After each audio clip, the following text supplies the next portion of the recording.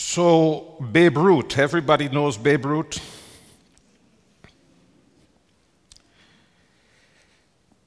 Babe Ruth was a sports idol. But in time, age took a toll on him,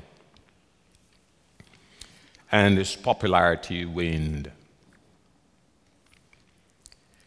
The Yankees traded him to the Braves, and in one of his last games in Cincinnati,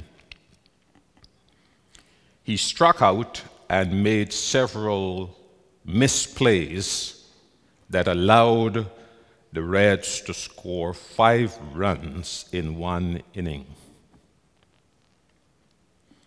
As Babe walked toward the dugout, chin down and dejected, there rose from the stands an enormous storm of boos and catcalls. It was so bad that some fans raised their fists in disgust and disappointment.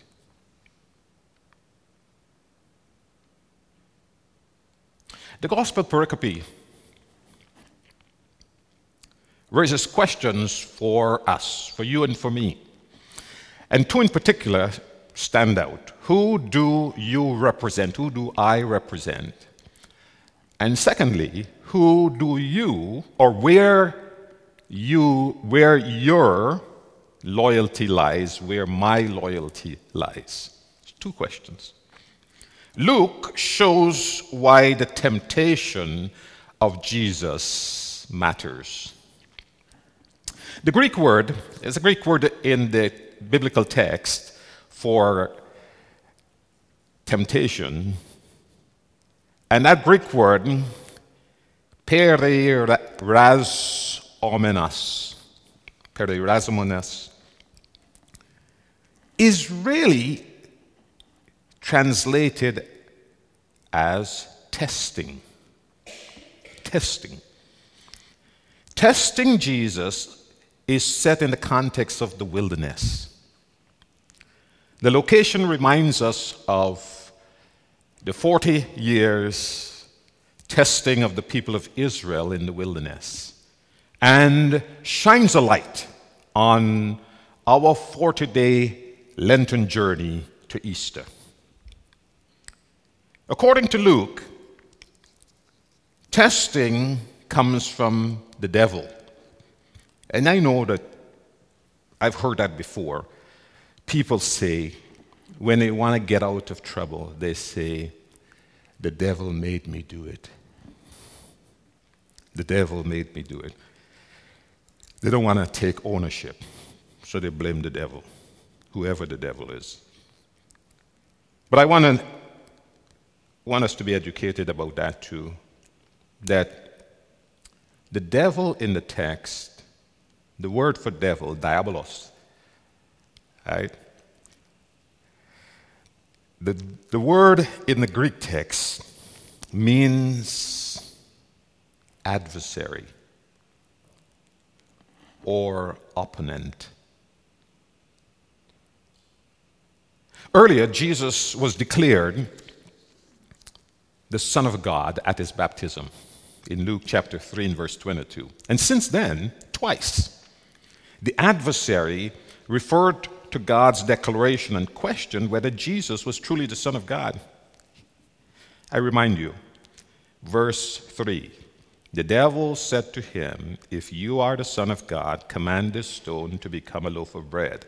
Verse 9, then the devil took him to Jerusalem and placed him on a pinnacle of the temple, saying to him, if you are the Son of God, throw yourself down from here, for it is written. And the devil then quotes or cites Scripture.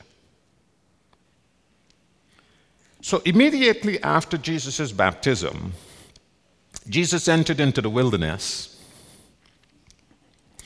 and he's there for a reason. He's there to prepare himself for public ministry. He's there by himself. He's there to pray. And he's going to spend 40 days doing so. As though planned, the adversary crashes the retreat and immediately confronts Jesus with a series of temptations.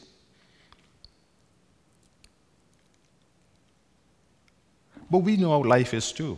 This is not just Jesus. It's easy to look at somebody else and kind of make an assessment of their lives. But what about our own? We know that in life, that every day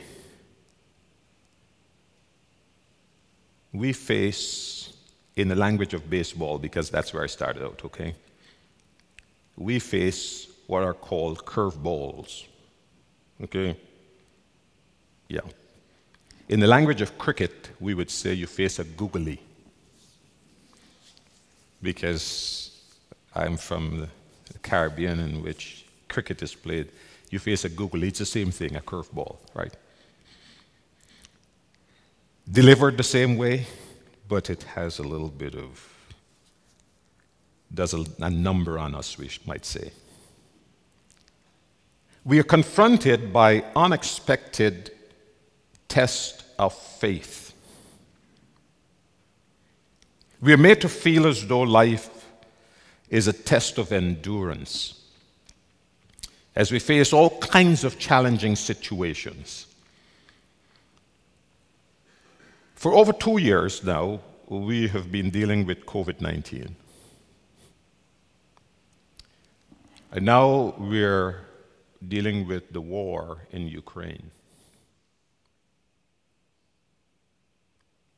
Some tests are personal, others are situational. Testing can come to us from a variety of sources. It can come to us from unjust systems that inflict physical, social, financial, spiritual, and emotional pain. And one thing is obvious in situations of testing is that we can expect suffering. There's always hardship, there's always persecution, or there's always some trial that we have to endure. For some, testing can be unbearable. Sadly, not all of us pass the test of endurance, and our lives come to a tragic end. So, the question must be, on whom do we rely for strength in times of crisis? In whom do we put our trust?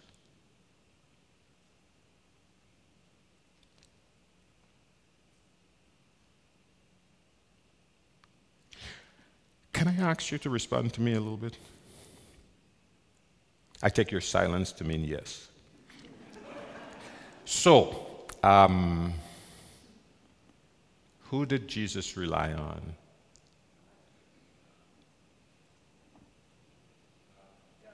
God. Could you define that for me a little bit more? The Holy Spirit.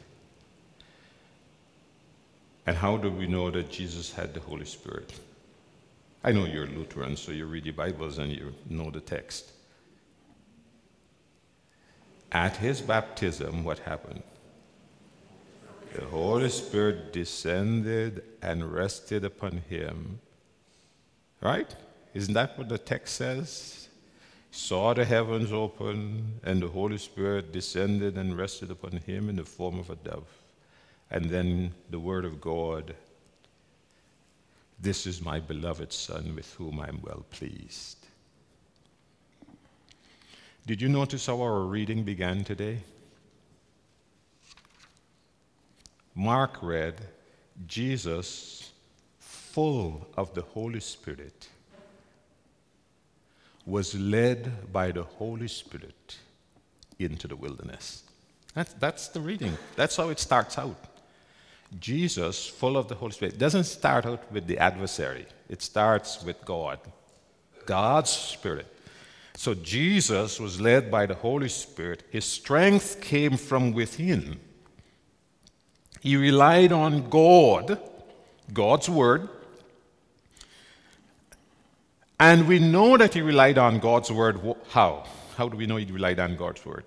Help me out. Because twice he says, "It is written, one shall not live by bread alone, but by every word that proceeds from the mouth of the Lord." He's quoting Deuteronomy chapter 8. One does not live by bread alone. I used to hear my mom tell us that sometimes when we have a little thing going on among the kids. She didn't realize that we needed bread to live. Or I think she knew, but she would remind us. One does not live by bread alone, but by every word that proceeds from the mouth of the Lord. And then he says, right? What does he say the second time? He said, "Do not put the Lord your God to the test." Or it is written before that, "Worship the Lord your God and serve only him." So Jesus relies on the Spirit. And I know some of us have a little difficulty with the Spirit. And Jesus relies on God's Word. And one other thing that Jesus relies on, he relies on prayer. He relies on prayer to repel the adversary.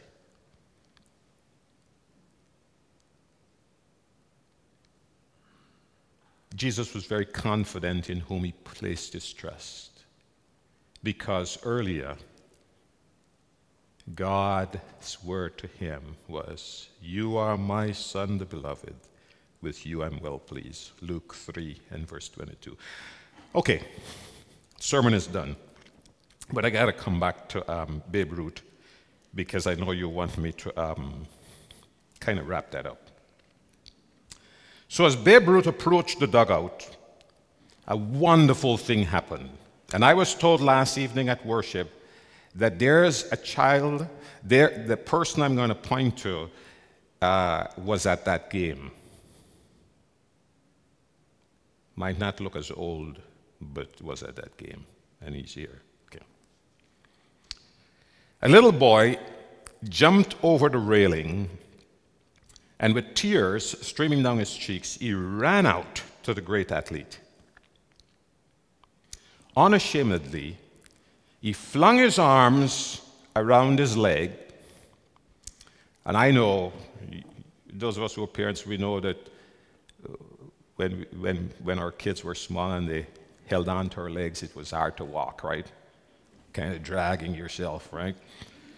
So he flung his arms around his leg, held on tightly, and Babe Ruth scooped him up in his arms, hugged him, and then set him down again. Patted him gently on the head, and then took his hand, and they walked off the field.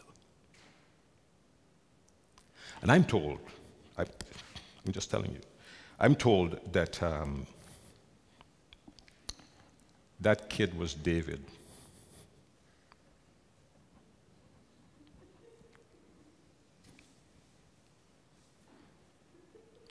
Lynn told me to say it was you, David.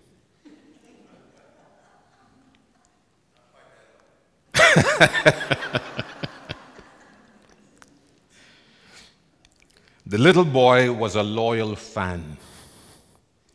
He was proud of Babe Ruth's accomplishment, and his failure did not define Babe Ruth's life. It is the same with the baptized people of God. In our times of testing, and we will be tested, and we will fail, we know that we have a Savior who takes our hand and walks with us. As the scripture says, Hebrews chapter 4 and verse 15, we do not have a high priest who is unable to sympathize with our weaknesses, but we have one who in every respect has been tested, notice the word tested, as we are, yet without sin. Like Jesus, we do not rely on our own strength, but we are led by the Spirit of God. We represent the crucified, risen, and ascended Christ, to whom we are loyal. And we treat every temptation as a test of love, knowing that we love because God in Christ first loved us. Amen.